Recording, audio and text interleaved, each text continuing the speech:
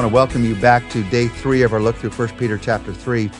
Today's scripture that we're going to look at needs a big red urgent stamped across it.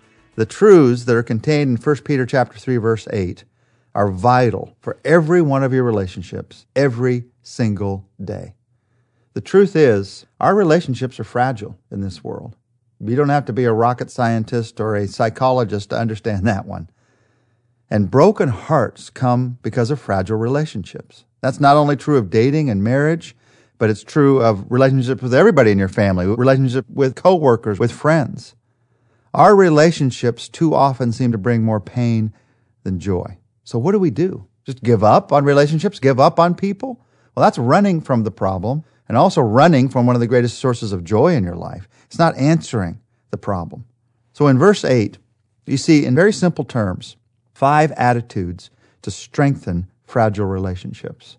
What do? Verse 8 says this, "Finally, all of you live in harmony with one another. Be sympathetic, love as brothers, be compassionate and humble." That's how you do it. That's how you strengthen every relationship in your life. Let's look at these 5. First, he says, live in harmony. Harmony is having the same mind. It's thinking in the same direction together.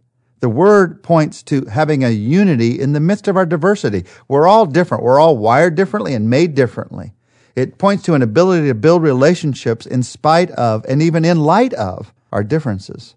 Relationships that are built upon absolute unison and agreement, we have to be all alike all the time, they are extremely fragile because we're going to disagree at some point. So they're very easy to break. You strengthen a relationship when you recognize the value of harmony. That we may have differences of opinion, but those differences can actually work together. You begin to value the differences of others and even praise God for those differences. That adds a foundation of strength to every fragile relationship that you have. Now, this is especially important in the midst of change. It's especially important in the midst of growth. If you're in a growing family, if you're in a growing church, that means that you not only have to learn to harmonize, you have to learn to reharmonize. If you're singing and you change keys, you got to learn to reharmonize in that moment. It's like taking a small band and turning it into a large orchestra.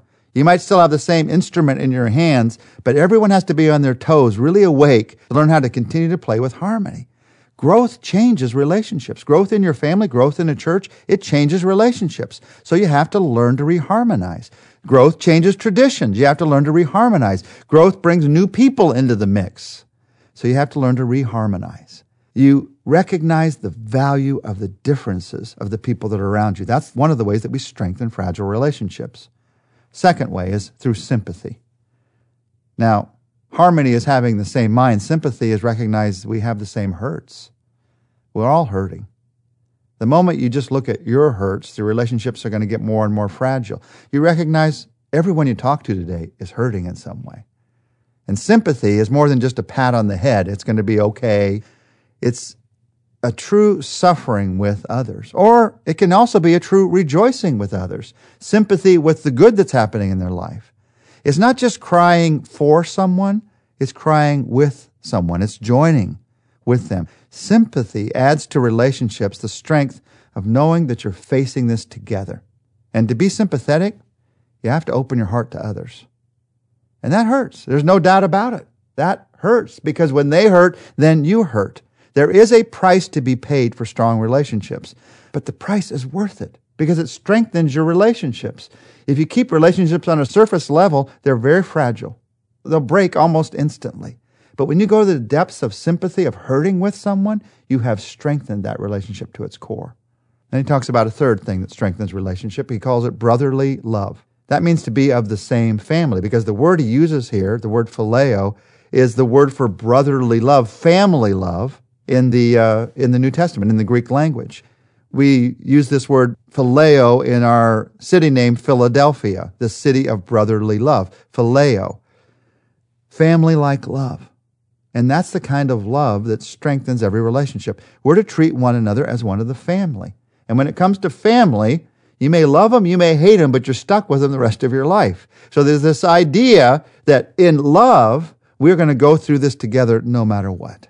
Now, some of you need to begin to treat your families that way. Many of us need to because we have struggles in our families. But he's saying here that we need to treat every brother or sister in Christ that way. Phileo, this family love, is the recognition that we belong to each other. When you hurt, I hurt. When you have joy, I have joy in my life.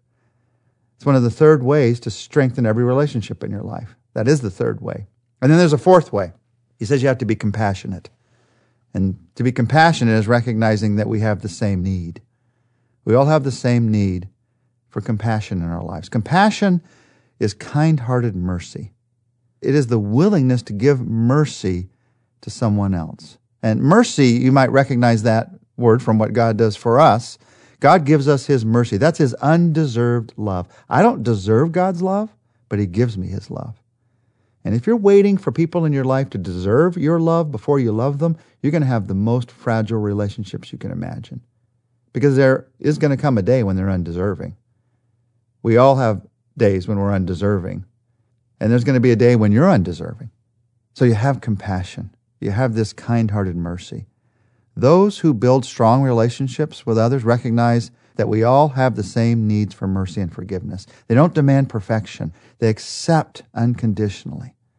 Now, they don't accept everything and say it's all right, but they accept everything and say, despite that, I'm still going to love you. Let's work through this together and get to a new place in your life. Now, this gets to the issue of forgiveness, and some of us, our relationships are fragile because we just can't find it in ourselves to forgive. When you can't find it in your heart to forgive, you've destroyed a relationship, obviously, probably more than one. You've also rejected the gift of the Lord because He tells us that He has forgiven us so that He could give us the gift, the power to be able to forgive others. Unforgiveness, it's like a bitter cancer that eventually destroys all of your relationships. It makes them the most fragile relationships possible.